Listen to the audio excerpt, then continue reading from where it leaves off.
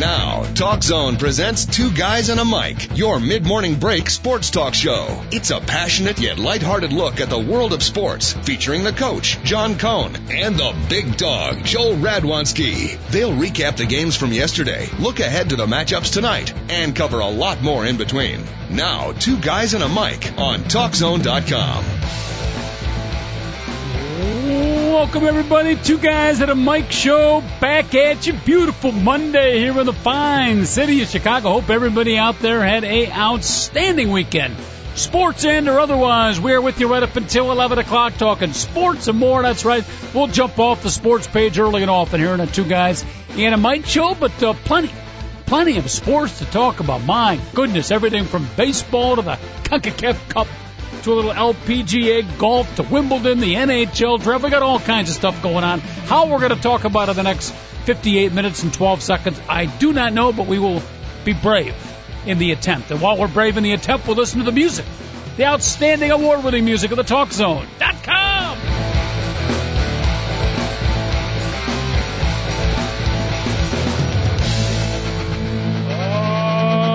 Is the dulcet tones of the TalkZone.com, bringing you in on another week of semi-award-winning programming here on the Two Guys at a Mic show, TalkZone.com. Again, thank you for taking a little bit of time out to join us, and lots of sports to talk about. It is myself and, of course, the big dog, Joel Radwanski, who you never know what the big dog does over the weekend. Anytime he joins us live and in person Monday at 10, we figured it's a good weekend. Big dog, how are you? And please tell me you were safe and somewhat legal this weekend.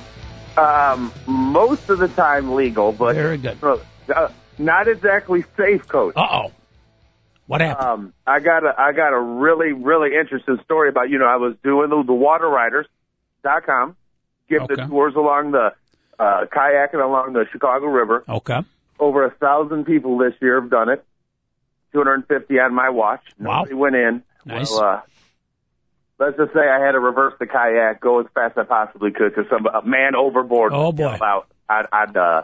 on Sunday, yesterday, as a matter of fact. Yeah. But, we got to the guy, got him out, okay, and I like, before we go out with everybody, I do the whole introduction, blah, blah, blah.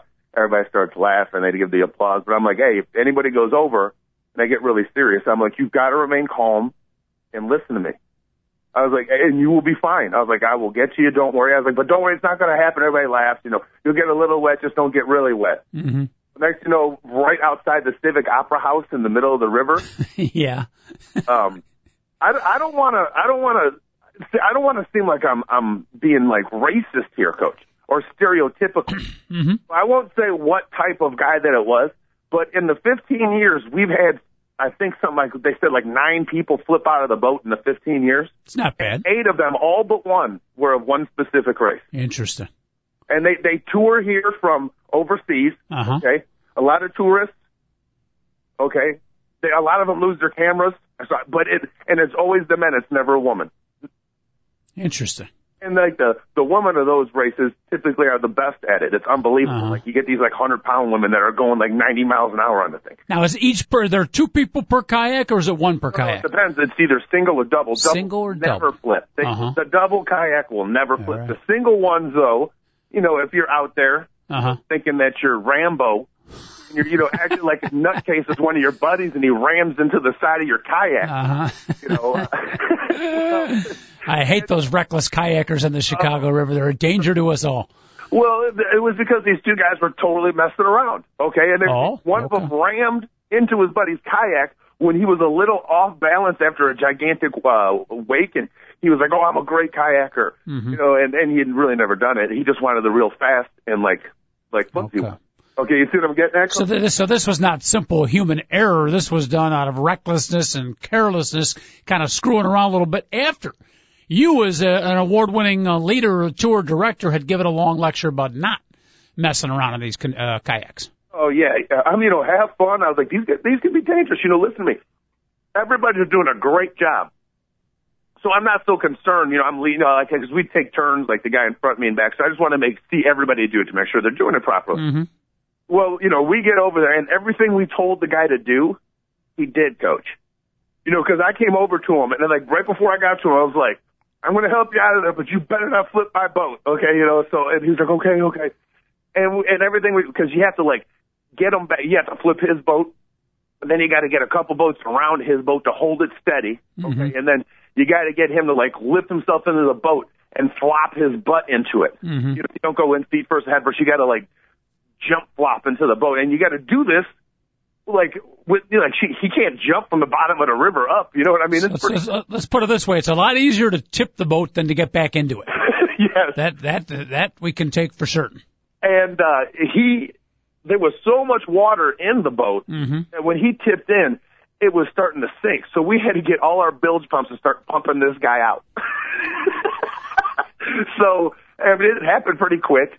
Like afterwards, when we got done, first the guy was like, I was like, do you want to go back? And he's like, no. He's like, this is great. I'm having a blast. He got done. He's like taking pictures. He thought it was fun. That was one of my next questions. He may have gone overboard, but did he save the camera?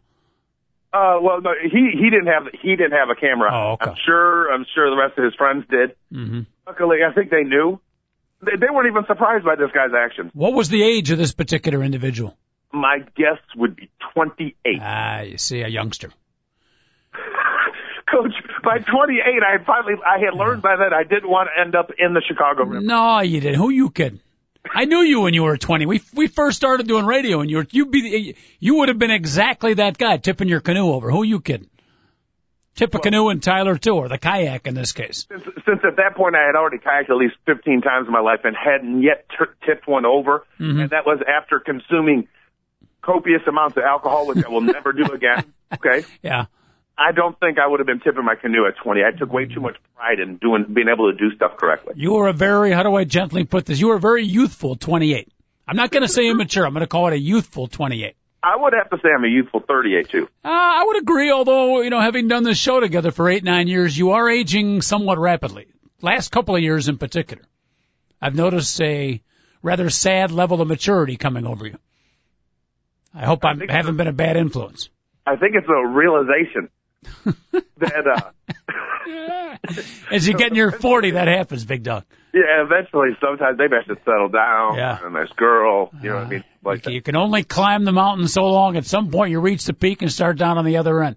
Well, I want to make sure. I want to be 100% positive that I'm actually going downhill before I settle down, Coach. It's true. That is true. What a waste. What a waste. Yeah. I want to make sure I maximize my capabilities, if you know what I'm talking about. You don't want to start heading down the mountain and then look up and realize, I never quite reached the top. You're right. That would be as close as you've come. That would be an absolute shame. And let me remind you and all of our listeners that be nice. Be nice to the people on your climb up, because you're going to see those same people on the way back down, Big Dog. Speaking of that, thank you very much. Recently, a guy was climbing Mount Everest and got to the top, and his friend had been lost, and he hadn't, he was lost climbing Everest, so he was in tribute going up to Mount Everest to climb it in order to basically tribute his friend that died going up there because they had lost him. He got to the top, he found his buddy up there. Wait, I'm a little lost on this one now. Just by sheer coincidence, they came across his friend who had died? Well, he thought it might be a remote possibility. He considered it, but he didn't really think about it. He was like, it's Mount Everest. That's a pretty big mountain. That's why it's, well, when he gets up to the top, his buddy was there. He, basically tied the ripcord around him, stuck him in, and somebody else had done this. Somebody else had found him. Wow. Previously, and they basically have him hanging there. He'll hang there forever because he's totally frozen. It's so cold. You know what I mean? So he's like hanging, not in effigy, but hanging in honor from Mount Everest. Yes, exactly. That's unbelievable. That by far trumps the kayak story. Well, I would hope so. That's what we do. Holy mackerel. True story? I read the Drudge Report every day. I probably should start bringing up all these stories that they have. Wow. Every day I'm blown away by this stuff. That's unbelievable. So they just come across, you're climbing up the mountain in honor, not just a mountain, but Mount Everest in honor of your fallen comrade who died on the climb up there. And you reach the pinnacle of it, and hey, there he is! Jimmy! I found you. So at least we made it. That guy, the guy who died was 28. Oh, boy. The guy who found him was 44, and they had done all these different things like Kilimanjaro. They had done a bunch of really big climbs together. and they were going to do Everest, and so one guy does it by himself. And by the way, he wasn't able to get to him. He just saw him where he was hanging. He wasn't able to get to him. Mm-hmm. So it wasn't like he was able to touch him or anything. He wanted to get all of his stuff, like the notes and stuff that he might have wrote to like his family out, but he wasn't able. Obviously he can't get to him because he's hanging in a spot that no one will ever be able to get to him. So. Wow, absolutely amazing. I climbed. Over the weekend, I did climb Meadow Hill Park Toboggan Hill. You'd be very proud of me. At the end of my walk, I did about, 5 or 6 laps up and down the Meadow Hill Park Toboggan Hill. Not quite Mount Everest, but nevertheless a heck of a climb, Big Dog. I know you're proud of me. Now, Coach, is that the same park that is like a pretty big hill, and on the south side there's like a trail all the way up to the top? And then a hill that goes right down? Waukegan, it's right off of Waukegan Road in beautiful downtown Northbrook. I'm pretty sure I have. Well, is it pretty close to where the Talk Zone studios are right now, just north of it? Exactly. 4 miles away? Yes. Okay, well, that would be it. When I worked at that Valley Total Fitness there, I used to run that once a week, and I would legitimately bring people out there. Yeah. And that was like, well, you're right, when I was a little bit more youthful, like 3 or 4 years ago. I wish I could do it every day now, too. Like, I have a car to go work out like I used to. Yeah, Coach, we used to bring like 10 people out there and see who would collapse by that. So I think about it, and I put people through conditioning drills that I didn't even go through during like triple days in football. I'm not kidding you. Like, people were puking and stuff when they go out there. If you're a football coach, no better place to hold practice than when there's a hill nearby. And if you're a football player, that's the last place you want to practice, anywhere near a hill. Coach, at the old, beautiful McMurray Stadium, we had an unbelievable, massive hill behind our stadium. So anybody who was 21 that could drink alcohol in college, instead of going into the stadium, they would just stay on this hill behind the stadium. And, but we had the worst practice facility of all time. There was no shade to get in. Oh boy. We were in a valley with trees all the way around. I am not kidding you, Coach. And it was so humid down there. It was like usually like 100 degrees warmer in our little section. I mean, like it was like 10 degrees warmer. It was always like 100 during the summer. Because just the way it was blocked out, we got no breeze whatsoever. None. For an entire football practice, the whole year we didn't get any breeze. No breeze, no shade, and a large hill. That's not a good combination if you're a football player. And then a walking distance up the valley, the side of the valley, which is a hill. It was funny. Our football field was legitimately 150 feet lower than our campus that was a half mile away. Okay? Sounds like Lambeau Field in Green Bay. Kind of that sunken stadium effect. Very cool, actually. Okay, well, it's the only problem is that we're in the bottom of a hill. We're in the bottom of a valley. Our name was the Highlanders. What's wrong with that picture, huh? Yeah, exactly. Welcome to Highlander Stadium. Meanwhile, your seats are like 40 levels below normal ground level. I remember one day we leave a football game. We have like a bye week, so we won't have a home game for like 2 weeks. And as the game is ending, a torrential Central Illinois downpour starts. I'm a freshman. And I remember somebody being like, I hope our field is here tomorrow. I'm like, what's going on? Well, I'm not kidding you. The next day, up to like the second row of seats, our entire football field was flooded. I mean, how many feet is that? Because they're elevated seats. It was under 12 feet of water. I'm like, we're the Highlanders. This is great. It was like Venice, a football stadium in Venice. Oh, goodness. The Highlanders, huh? Yeah. I love that. The McMurray Highlanders, Division III football at its finest. Big Dog and the coach bringing it to you up until 11 o'clock here again. A Monday version of the Two Guys at a Mic show. We'll be with you right all week, every day, each and every day, 5 days a week, 1 hour a day, 5 in total. Lots going on in the city of Chicago. We got Taste of Chicago today, Big Dog.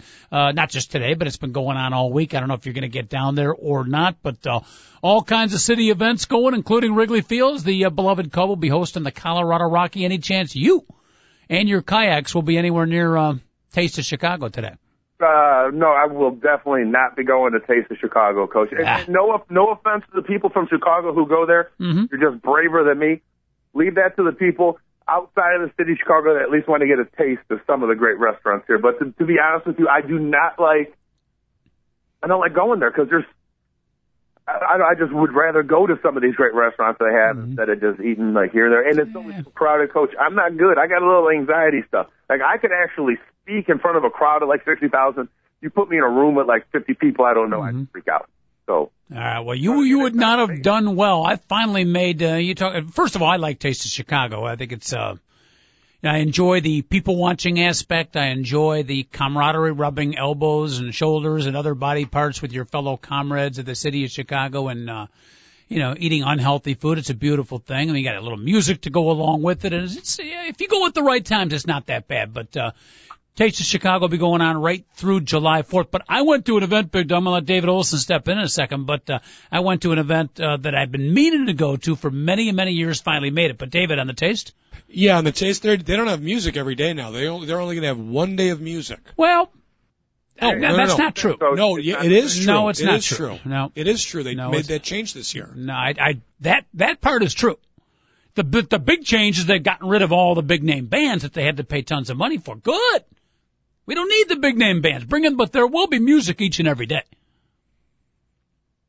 Yeah, there's music each and every day. It's just a little bit toned down, but they still got stages. There'll be some local music, and I think there's like theme music each and every day. The city, because of its budget constraints, they can't do their country fest this year. They did the blues fest, but a couple other gospel fest I think got canceled. So they're picking one day, like Tuesday will be gospel fest day at the Taste. So still music, but it's not. To me, Big Dog, who cares if the big bands? I don't need the big bands. Well, I don't need them either. But, plenty of local talent in Chicago that can entertain the fans. Oh, there definitely is. Yeah. There definitely is. So, that's the Taste of Chicago. Might as well get all the Chicago local bands out there. That sounds even better. But I don't want to go there, Coach. But I followed your lead, Big. You'd be very proud of me. I followed your lead. By the way, any fans out there, any folks out there, and again, we're a little bit of Chicago-based on the show. I apologize. Sometimes we get too Chicago conscious here. Our show is a national internet show here. In fact, international, Big Dog. Your voice, your opinions, your thoughts, your kayak story and Mount Everest story were heard in 7 different continents and also parts of Colorado as well. It's funny you said that because those guys were called the Ultimate 7. They wanted to climb the highest peak in all 7 continents. Oh, cool. I like that. Yeah, you bring it up, Coach. I like that. 888-463-6748. Maybe a member of the Ultimate 7 is listening to our program. We'd love to hear from you. If you aren't a member and you want to impersonate them or try to come off as one, we take all comers here. 888-463-6748. But if you try to fake your way through, Big Dog, you're pretty good at recognizing reality from the fake, so be careful. I would hate that. Yeah. No, Coach, I have to admit, I'm always more than happy to toot my horn on my strengths. No, I'm really gullible and naive, and that's the truth. Yeah. It's funny, as I'm a skeptic around politics and history and all that stuff. Like somebody was trying to tell me, hey, if you come to my house, I'll give you free beer. I'd believe them. Hey, I'm going. You know what I'm saying? It's just how I am, Coach. So. And if the female says, come on over to my house, my parents aren't home, you believed her too? Oh, I was there.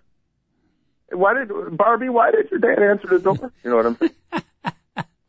All right, but Big Dog, I think you did this 2 or 3 years ago, and I remember listening to you talk about it. I said, I got to go. And I've been thinking about doing it for 8, 9, 10 years to become one of the biggest events in the city of Chicago. I could not find anybody that was willing to go. So like a real strange, weird individual went by myself yesterday to one of Chicago's great events. What am I talking about, Doug? You're talking about the Gay Pride Parade, Coach. Yeah, you know what? It's just the Pride Parade. Yes. There was very little of the word gay. It's the Pride Parade. Or Pride Fest. Pride was clearly the word that was mentioned. Very few people called it the Gay Pride Parade. Aren't you proud of me, though? Got in my suburban car, drove down to the city, and walked into the huge crowd by myself to go experience the Pride Parade. Aren't you proud of me? No, I am, Coach. And like a father and a son. You've been like a father to me when it comes to taking chances and stuff, and I followed your advice, Fatherly Joel. Well, I'm glad you did. Now, I hope you took the camera, and I want to know because, honestly, I think one of the most hilarious T-shirts I've ever seen was at the Pride Parade. Because I was up in one of the windows watching, and just watching. Oh, wait. You were up in a window? Yeah, it was one of my friends owned a house on Hall Street. That's weak. That's weak. You got to experience ground level. All right. That's fine. You experience your way. I'll experience mine with margaritas and other stuff that I could not walk the streets with. Okay, so I'll leave that one alone. But the best T-shirt I saw was, I'm not gay, but my boyfriend is. So what was the best T-shirt you saw yesterday? You know, interesting you mentioned that, because the best one I saw, and it's not like outwardly funny, but I just found it funny. A guy with big words on his T-shirt that said, "Heredity sucks." Something about that.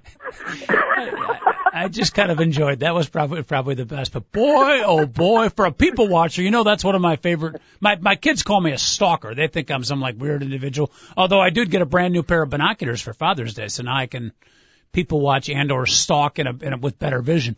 But for people watching Big Dog, it doesn't get any better. I mean, the outfits and the characters, not only the people in the parade, but the crowd is sometimes more fun to watch than the people in the parade. It was truly an amazing experience. Yeah, it's an awful lot of fun. I forgot it was yesterday, and so did the Filipino nurse who decided to go get some Filipino groceries yesterday. Mm-hmm. And she was leaving from like 1400 Lakeshore Drive, and and it had across Halstead. It was a really big mistake. I heard her complain about it, Coach. Oh my goodness, that was pretty funny. Yeah, the best part was as I'm walking there, about 2 blocks away, you got your preacher man, and he had about 3 or 4 assistants, and he actually had a stage with the microphone. You know the preacher man I'm talking about, right? The sins will get you. You will be heathen in hell, and that guy. We all know that guy. Well, no, there's a bunch of them downtown, though, Coach. Well, you got to describe him a little bit. Is it the African American dude that wears the suit is really short and he's got like the bozo haircut? Nope. This guy was. He had about 3 or 4 assistants, white, silver haired. Think of a thinner version of Newt Gingrich. That's who he looked like. I have not seen that guy, Coach. So that's okay. So. But I stood I stood there for like 10 minutes. The cops probably thought I was like some undercover guy. There was like about 10 cops, of course, surrounding the stage. But just watching the people pass by and their remarks as he's preaching to them, I could have put down a chair, had a 6-pack of beer. That would have been entertainment enough right there. I would have loved to have seen that because, I can't even, because I'll pass guys on the street who are yelling that. Yeah. And, and then just a normal day, because, like that one guy that is always up in front of the Gap store on State Street. Yeah. Oh, my goodness. Oh, my God. That guy is, I'll walk past him. You're going to hell. And I'll love him. I'll be like, yes. I'll dance in front of the guy. After he told me I was going to hell one day, now I taunt him. So I would have loved to have been there to give that guy a couple. I got to hang out with you more often. You know that. Lot of one-fingered salutes for the Newt Gingrich type preacher, though. Well, I wouldn't have given one finger. I would have answered everything he said. I would have retorted back. And I'm the loudest person in the world, Coach. I'm louder than any megaphone ever. That's true. That's true. And the nice thing about you is you don't have to recharge. Well, why don't we just go meet at State Street one day, and we go out there and State and Washington, Coach, on the southeast corner. We might have to do that. And we'll take pictures of me taunting them. Okay. There's a guy that goes around to colleges. Are you familiar with the dude I'm talking about? There's so many of them, Coach. Who knows? Are there? Coach. Well, in the Midwest, there's one guy who reigns supreme. And he was doing it when I was at Illinois, Big Dog, and that was many a year ago. I can't, at least 30 years. You'll find a lot more of this in the Midwest, Coach. Wait a minute now. Check this out. The guy's name is Jet. I'm sure a lot of our college folks out there, if you're listening and you've experienced either in past or if you're currently in college, you know who Jeb. You said Jet or Jeb? I think it's Jet.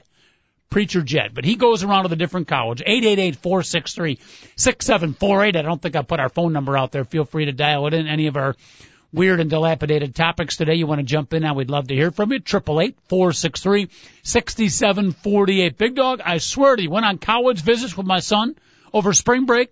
We're at the University of Missouri and in their little center circle area. Uh-huh. This guy's preaching, and I look at my wife because she went to University of Illinois too, and she remembered the guy.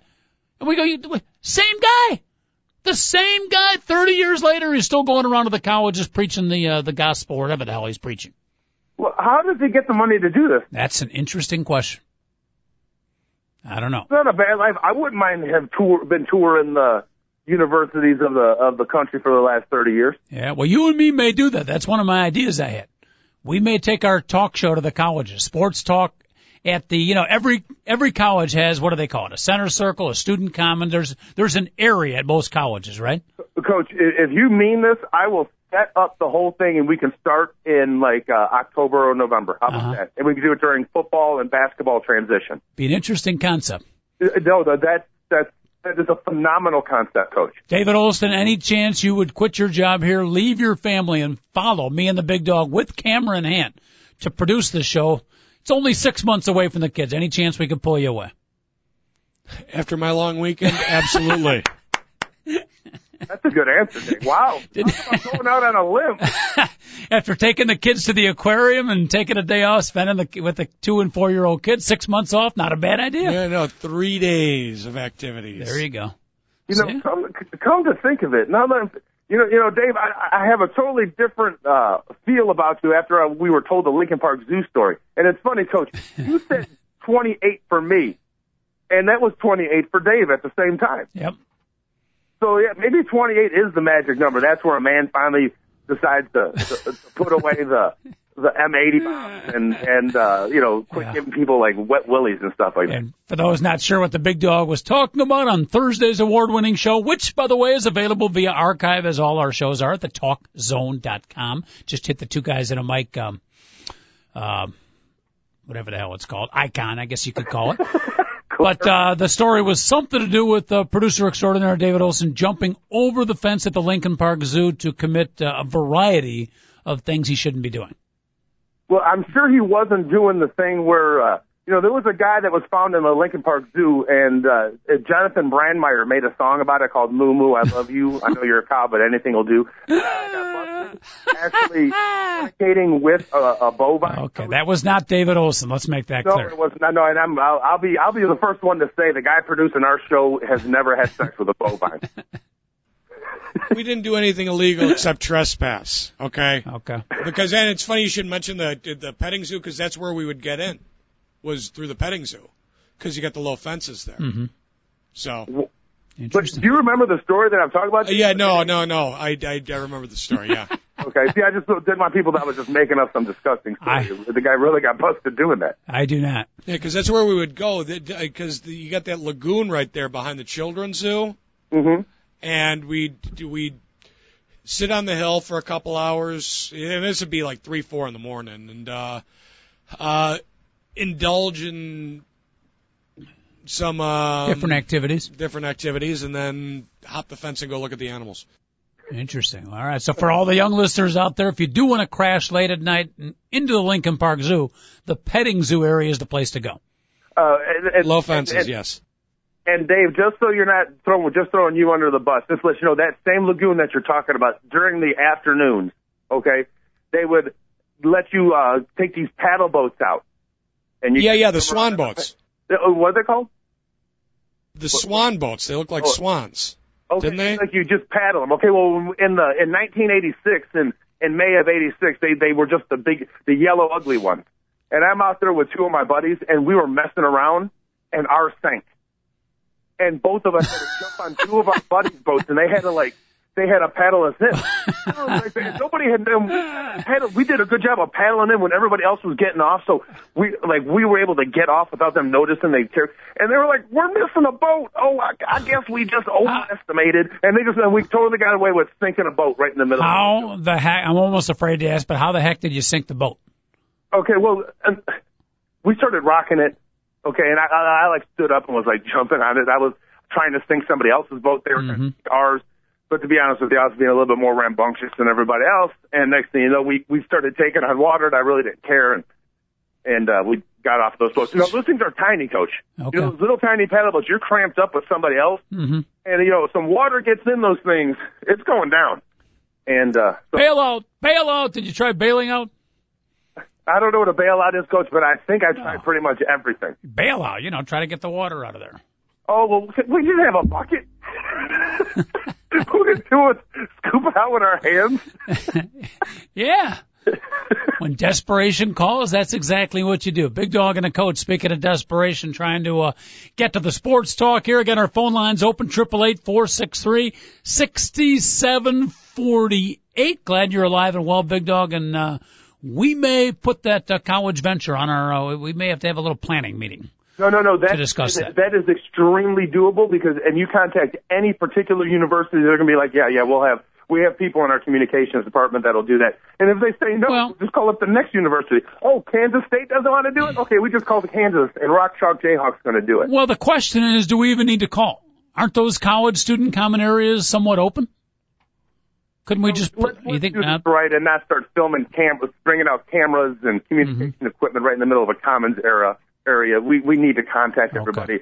And first and foremost, even though I like the idea of bum rushing a college and just setting up our equipment. If it's too planned, sometimes that can take some of the adventure out of it, but okay. But I also kind of want us to be promoted, so all of a sudden there's 60,000 people at Ohio. I don't know if that's going to happen. We might have to promote ourselves when we go there. And you know what? I like the bum rush thought. That may come into the name. I like, Big Dog and the Coach on the sports bum rush. Okay. Yeah, I like it. It's possible. All right. We'll have your people call my people, and we'll do lunch. Okay. Well, actually, I might be getting myself an Indian agent. I'm not talking about like Native. Really, when you think about it, everybody in their life, for at least a brief period of time, you haven't experienced life until you've, for a short period, had an Indian agent. I mean, everybody should try it. I got to tell you something. Whenever, I've had to do a lot of selling in my life. Yep. His last name is Patel, and every time I've had to deal with a Patel, I knew I was in for one heck of a negotiation. Let's face it. We were throwing out there today. Let's just throw that one out there. This guy, he's like, I will do very well. Okay, his name is Jamin Patel. He's over here tonight. Yeah. And we're going to, maybe we'll start an association, a relationship. We'll see, Coach. Excellent. I mean, seriously, everybody else, hey, I got a Jewish agent. Pass, I got an Italian agent. Oh, that's so 1980s. You bust out an Indian agent? Whew. You're 20, Coach. I'm 10 years ahead of time. Arrow pointing up. It's a good move. Yeah. I like it.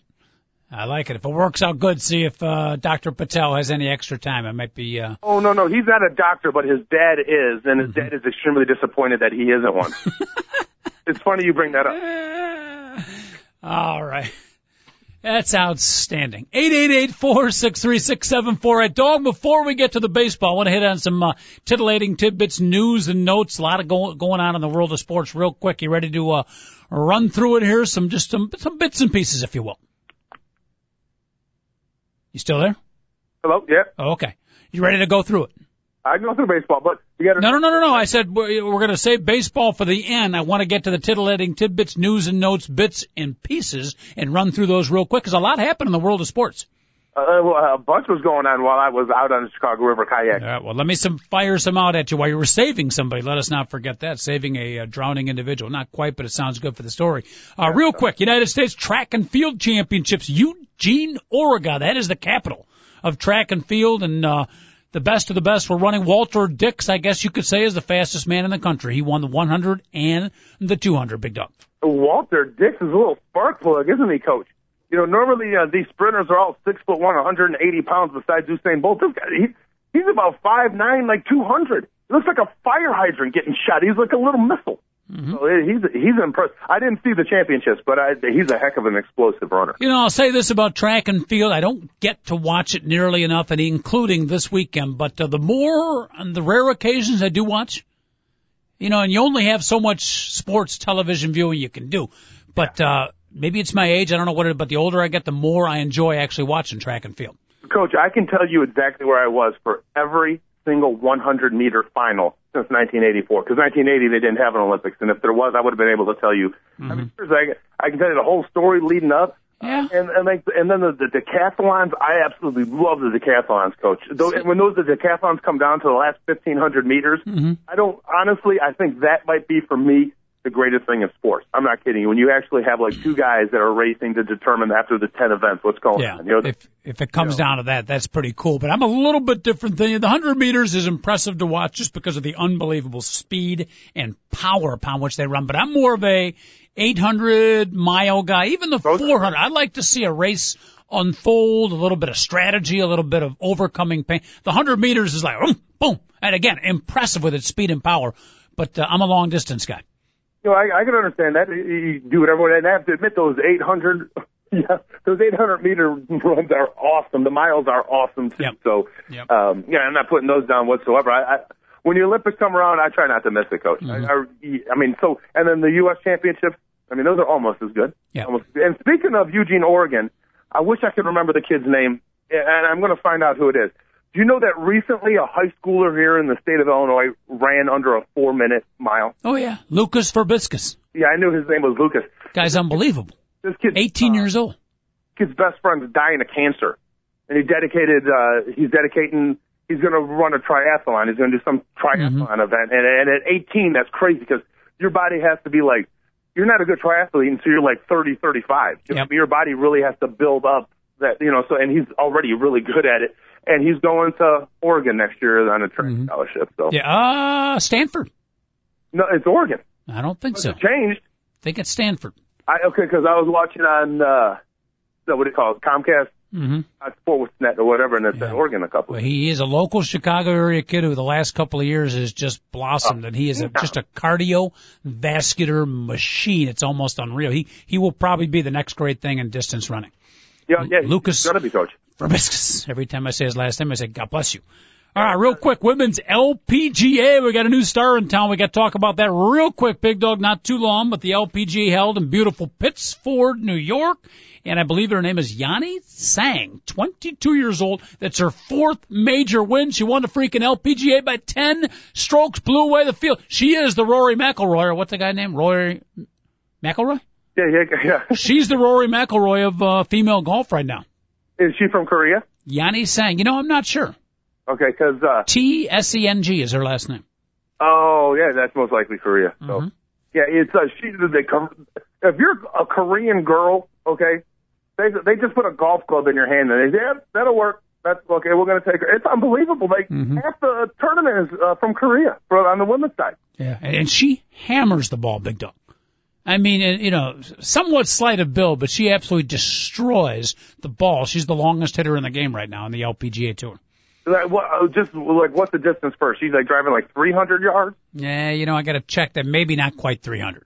Just wondering like how far women are hitting the ball now. Yeah, but wow, winning it by 10 strokes. So we'll keep an eye on her. Moving quickly along, titillating tidbits, bits and pieces, part of our Monday version here in the Two Guys and a Mike show. The CONCACAF Cup, the soccer championship, United States in the gold medal game against Mexico. I watched this one, taped it, watched it in entirety. U.S. takes a 2-0 lead, Big Dog. In soccer, if you were up 2 goals, game over. Not the case. Mexico wins 4-2 as the United States defense breaks down. That's how they gave up 4 consecutive goals, Coach? Yep. Oh, my goodness. 2-0 lead. That's ugly. Yeah. That's ugly. And now, Aurora was almost set ablaze on Saturday night, from what I understand, Coach. I could not have walked the streets. Yeah. That's all I could have told you. Mexican contingent very excited. 93,000 folks at the Rose Bowl watching that soccer match, a very pro-Mexican crowd. You got to love soccer fans. There's no passion or enthusiasm like the soccer fan. And I will tell you, Big Dog, watching it, United States had a 2-0 lead midway through the first half. Mexico was clearly, you could see it from the first 2 minutes of the game, clearly the better team. Quicker, better with the ball, had probably 5 times as many shots on goal. So even though we were leading, Mexico was clearly a better team, and it ended out coming through that way. Coach, how come it's okay for some national, like people that are from America, to root for their national team against the United States, but it isn't right? Like, because like if the United States is playing Ireland or Poland, I'm rooting for the United States. But like if you're Italian, you root for the Italian national team, or if you're Mexican, you root for the Mexican national team against the own country that you've lived in your whole entire life. I'm not saying it's right or wrong. Yeah. Okay, let's just get. So I just don't get that. Okay, I don't get it. You're right. It's hard to put a right or wrong to it. It's a little odd, but I guess a better question would be why. It'd be interesting to talk to some of the folks and. Yeah, I am actually going to bring that up to somebody one day. So when we get somebody here, so you lived in the United States your whole entire life, you're college educated, you got a good job, and you're rooting for the country's been good to you. Why aren't you rooting for the United States? Yeah, exactly. Well, maybe we have some listeners, soccer fans, that have been in that situation, rooting for the old country, not your current country, and not to criticize. Again, I just curious to see the reason why. 888-463-6748. And if you don't speak English very well, we do have bilingual translators available on this show, so not a problem at all. We have a universal translator, too, so if somebody from, anywhere wants to give us a call, feel free. Absolutely. 888-463-6748. The phone number. Staying on the soccer front, Big Dog, the Women's World Cup, one of the great events in the world, sporting events. You talk World Cup, it might be the biggest. Obviously, the guys is bigger than the women's, but it's still a big event. Women's World Cup, it took off yesterday. United States plays tomorrow, I believe, but let the games begin, my friend. Yeah, I watched the second half of the Japan-New Zealand game before I got on air, Coach. Japan committed one foul in the whole second half. Mm-hmm. They might be the most sportsmanlike people playing a game that I'd ever seen. You know what I mean? Like, I want to get rough. I want to, let's intimidate these people. All they did was perfect precision passing and perfect, trap defense. One foul.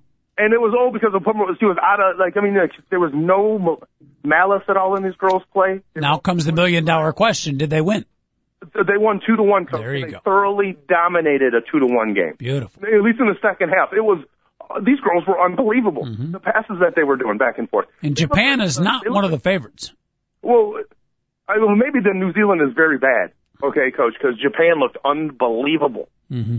I think with the passing they were going, that was great. Japan's like in that third tier of teams getting better potential, but nobody's talking about them for a gold medal. I think Germany, two-time defending champion, the favorite, Brazil. Oh, yeah, Germany, big time. Yeah, Brazil's finished in second place, I think, a couple of years in a row. United States is in that next group, and then you got teams like England, France, and Japan. So Women's World Cup, it'll be fun to watch, and, of course, go USA. Wimbledon tennis, my friend. Wimbledon tennis going on out in beautiful Paris, France. No major upsets. Serena Williams has re-entered the field after many injuries, including one very, very serious one, and she's rolling along. I think she's in the fourth round. Venus Williams as well. Andy Roddick is out. But the Big Dog, you watch any of the grass court tennis at Wimbledon? Yeah, I'll try to get a little bit of a days of that, but I didn't get to obviously watch anything this weekend. And Andy Roddick, my goodness, I know he's like the best American player, and and it kind of bothers me he's the best American player. That guy is so irritable. Okay, he always seems to have an excuse. He's always upset, and people ask him a tough question after he loses, and he snaps at the reporter. Mm-hmm. It's not the reporter's fault that you lost. Don't be getting all high and mighty because you're the number one American player. I mean, you're not that good. If there was somebody actually good, we wouldn't have to focus on your loss in the second round or where the heck it was. So he just the way he was talking to reporters. What do you know about tennis? Basically, he was who cares then? If you don't want any, mm-hmm. Be a little bit more respectful. Be more respectful to the opponent that just whipped your butt too. By the way, that goes to through that same.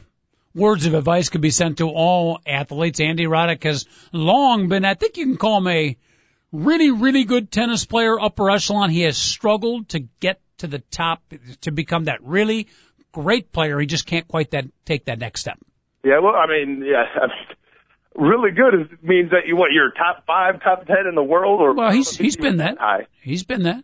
Yeah, but he's never consistently been up there, and he's never going to be in a Djokovic, Nadal, Federer type realm, which I think Djokovic, I think, could be in the Federer or Nadal realm. We can put him in there, Coach. Yep, he's getting there. We should mention there was one big upset, I think, in the first round. The winner of the U.S. Open for the women, Li Na, the fine young lady with 4 letters in both her first name and last name. Li Na got upset in the first round, Big Dog, and I know you are a big fan of Li Na. I'm pretty sure it was the second round, but she was out early, Coach. Yep. She was ousted really early, and, I don't blame her. Think about a woman that has 1 billion people behind her, okay, and she comes home and everyone's telling her how great she is. Mm-hmm. You know what I mean? And then, sometimes you got to get used to being successful, too. Yep. She wins her first major. 1 billion people were watching that final in China. It was like the biggest sporting event in years. And she's pretty young, too, right? I'm going to say she's for a tennis player, she's old, Coach. Okay. I honestly, I know she's over 20 years old. Okay, so for a women's tennis player, that's ancient. Yeah, but for someone to have a billion, not million, but billion people watching her and telling her how great she is and wishing her good luck as she heads off to the greatest of the great, the Wimbledon. That's a lot of pressure for a 22-year-old kid. Oh, it absolutely is, Coach. It is. I couldn't agree more with what you're saying. Mm-hmm. So it's that's why I'm not about to write her off. Like it was a fluke when she won the French Open. Mm-hmm. Let's see what happens. I mean, yeah. You're right. I said U.S. Open. It was the French Open she won, not the U.S. Open. All right, real quick before we get to the baseball action, and this is baseball, but it's not of the Major League variety. I know you're a big fan of it. The College World Series. We had 8 teams head to Omaha.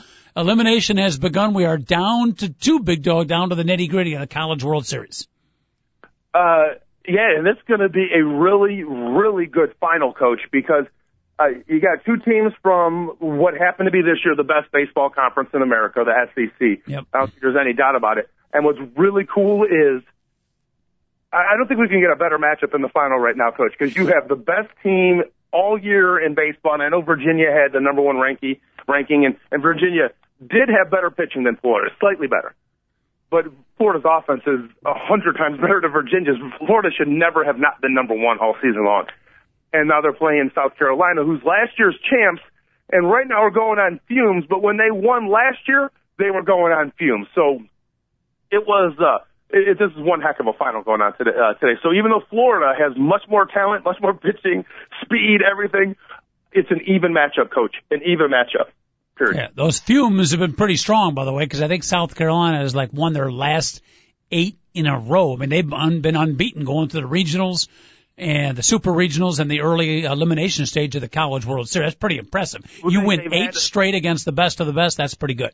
Their last 2 games, though, which they've had 2 days to rest, but their last 2 games, they've really depended on the bullpen is what I'm talking about, Coach. There was a 13-inning thriller, right, where they beat Virginia in 13, 3-2. I was going to tape that game. I did not.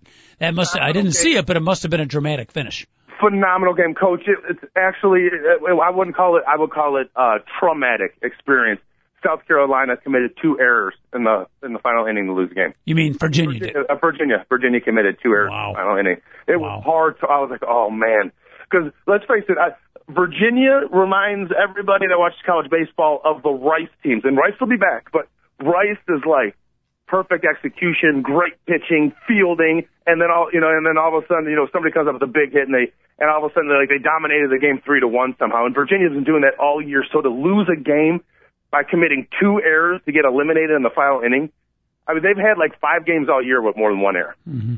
And have 2 in the final inning. Oh my goodness! Ouch! That's a meltdown for the number 1. Were they? I don't know if it's the correct expression, but were they walk-off errors? Was it the bottom half of the inning and the game was over? No,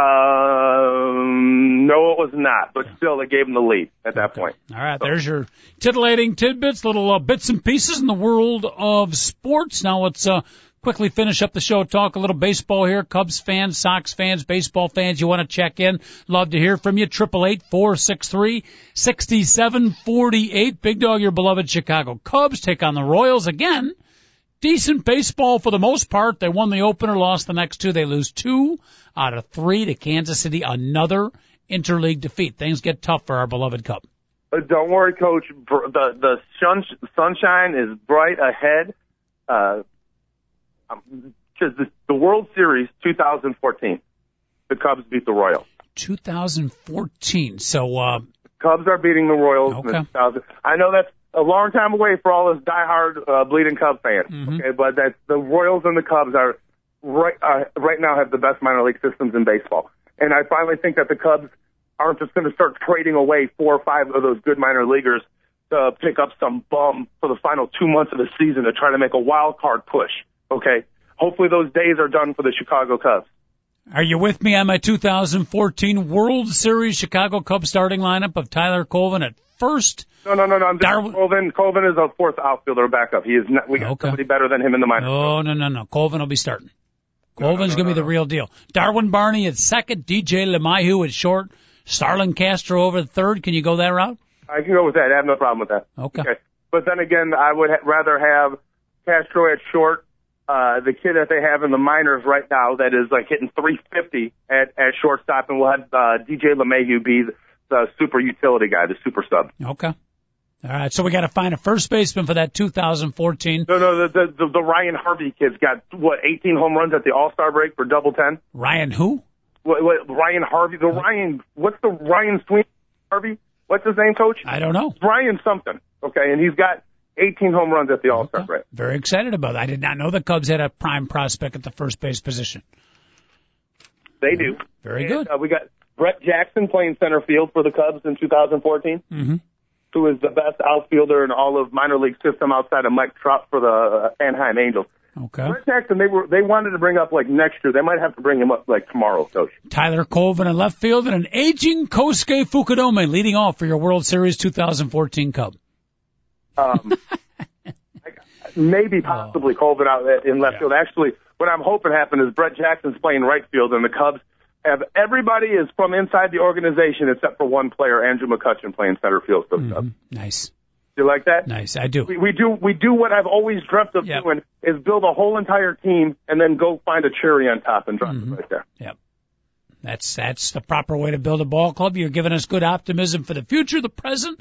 Not looking so good, although I don't want to get in the same mode as a lot of other Cub fans. I still actually enjoy watching this particular Cub team. I think their attitude's a lot better than previous years, and there are some good young players to watch. I don't want to get too negative about the Chicago Cub. How about the White Sox, Big Dog? They lose 2 out of 3 again. Really good games, very competitive games against the Washington Nationals, and maybe I should say instead of how about the White Sox, how about the Washington Nationals? 13 of their last 15, 3 different managers. They got another manager coming on board now after Riggleman resigned, but the Nationals are hot. They beat the White Sox 2 out of 3. And as you know, that broke the streak. For the beloved Sox, they had won 16 or 17, I think, consecutive interleague series. So the streak is broken. Amazing. And the Washington Nationals aren't hitting a lick, Coach. They're not hitting a lick. And they're winning. And this Jordan Zimmerman kid has been phenomenal for them. Everybody is pitching well for them. And their bullpen has been locked down. Drew Storen, who blew game number 1 for the Nationals, which the White Sox ended up blowing in with all the errors in the 12th or 13th, whatever it was. But he's been a phenomenal closer. He's been as good as anybody else closing games in Major League Baseball this year. So the Nationals are a team to look out for, and their brighter days are ahead of them. It's funny. It's like when you look at the teams that are really set up for runs in the future, it's not the Yankees, Red Sox, Dodgers. It's the Royals, the Nationals, the Pirates, and the Cubs right now. If you really look at how their rosters are constructed and what direction they're going in, I just hope the Cubs don't mess this up. But the Nationals, Coach, have as much upside as the Royals or Cubs do, maybe even more because they have the ability of Steven Strasburg is right. They could possibly have a kid that is the best pitcher in the game of baseball. Yeah, you forgot about that, Steven Strasburg. They're having that success without their superstar rookie, who, of course, went down with injury. Now, interestingly, when Jim Riggleman resigned, John McLaren stepped in, interim manager. He was interim for all of about the game and a half, but they've named Davey Johnson, Big Dog, successful manager from many a year ago. Guy's got to be close to 70-something. I thought it was an odd choice, but the multi-veteran, the aging Davey Johnson takes over the Young Nationals ball club. You know what, Coach? And as much as I was, I kind of jumped on Riggleman a little bit for quitting and all that. Well, you know what? I come to find out that Davey Johnson's been at every single national game all year. And there was no way Riggleman was going to take the job next year. That was kind of the thing that was going to happen. So when they wouldn't, give an extension or anything, Riggleman was a little upset because he's like, why? He kind of heard through the grapevine that they were going to replace him with Davey Johnson. So, that, I think the Riggleman thing, so I might have been a little, because I don't know how I would have reacted too. You know what I mean? If my successor was always at the games and, that part I was not aware of. Overall, I did not like the move of Riggleman. Oh, no, and I still don't. To this day, I still don't like the move of Riggleman. But I can understand it a little bit more. Because that doesn't seem like Riggleman just quitting on a team. Yes. Yeah, which is very unlike Jimmy Riggleman. You can say what you want about his managing, but the guy's a bit of solid, upstanding guy, very high of moral character, well respected by the players. So it was an odd and somewhat unexpected move from usually very down to earth conservative Jimmy Riggleman. Yeah, exactly. All right, Sox lose 2 out of 3. They got a day off. They'll be taking on Colorado. We got to mention Phil Humber again. Even in defeat, he gave up a home run to Espinosa in the 7th. but he had a shutout up until then. Another outstanding pitching performance from Phil Humber, who's been unbelievable, Big Dog. Yeah, Coach. The MVP, what do you call it, the pitching staff for the White Sox so far this year, and they found themselves a gem, Coach. Because if you think about his stuff, I mean the power sinker. I mean that's the nowadays pitch, isn't it? Just let them hit it, but just make sure they hit it on the ground, you know, and hopefully Ramirez and Beckham would vacuum it up. And on the other side of it, you had Levon Hernandez throwing the ball like slower and slowest. He was throwing like 80, 70, even a couple of pitches at 60 miles an hour, Big Dog, and he still got the White Sox out. That kid was amazing. That kid, that veteran was amazing. Well, you know what? I'm sure if they saw him every day, they would start pounding him, okay? But when you're used to 94-mile-an-hour power sinkers, you know, and and stuff like that, and all of a sudden you're throwing a guy will throw a fastball right in your eyes at 82 miles an hour, and it seems like it's 98 because the previous pitches he threw were a 64-mile-an-hour curveball in the outside corner, a 77-mile-an-hour slider way outside that you couldn't hit, but you swung at it because you know just stuff like it's crazy, Coach. But when he's bad, he's bad. I mean, he gets hit around when he gets hit around. It's funny. He's either dominant or really bad when he's out there on the mound. Yeah, we don't got time to get into the baseball. Round him up, wrap him up today. As we got to wrap up the show, we should close by mentioning two obits over the weekend. One, Columbo's very own Peter Falk, famous actor, passed away, Big Dog, and one of the original, I think the original sportscaster for CNN Sports. He tragically got cancer, battled it the last couple of years. Nick Charles, a Chicago guy, by the way, started off as a cab driver. Passed away. So we lost Peter Falk and sportscaster Nick Charles over the weekend. Oh, Nick Charles, that's too bad. I loved Nick Charles, Coach. I didn't know he was from Chicago. Yep. And was following his dream, doing something else. So that's really cool about. I didn't know that about Nick Charles. All that good stuff. So. All right, beautiful. Did he kill his wife? Pardon me? Was Peter Falk the one who was? No. Who's he thinking of, Dave? Robert Blake. Oh, Robert Blake. My fault, yeah. Peter Falk. My fault. Yeah. What happened to that? Is Robert Blake, did he ever go to jail for that? I think he went to Belize for that. No, I believe he got off, didn't he? Boy, I forgot about that. That was an odd case. At the restaurant, right? Yeah. Oh, yeah. Forgot about that one. All right. Big Dog, we got to wrap it up. We'll talk to you tomorrow at 10. Be safe today, and I know you'll be watching the Women's World Cup and the College World Series and reporting to us on the highlights tomorrow. Yeah, and I'll be doing nothing else than sitting around my house vegetating. All right. I'll try to find a kayak and see if I can tip over, and maybe you can come save me. Why don't you meet me this week, Coach? All right. Have a great day, everybody. David Olson, our producer, thank you so much. We'll see you at 10 o'clock tomorrow. TalkZone.com. Two guys and one mic. Signing off. We'll see you tomorrow.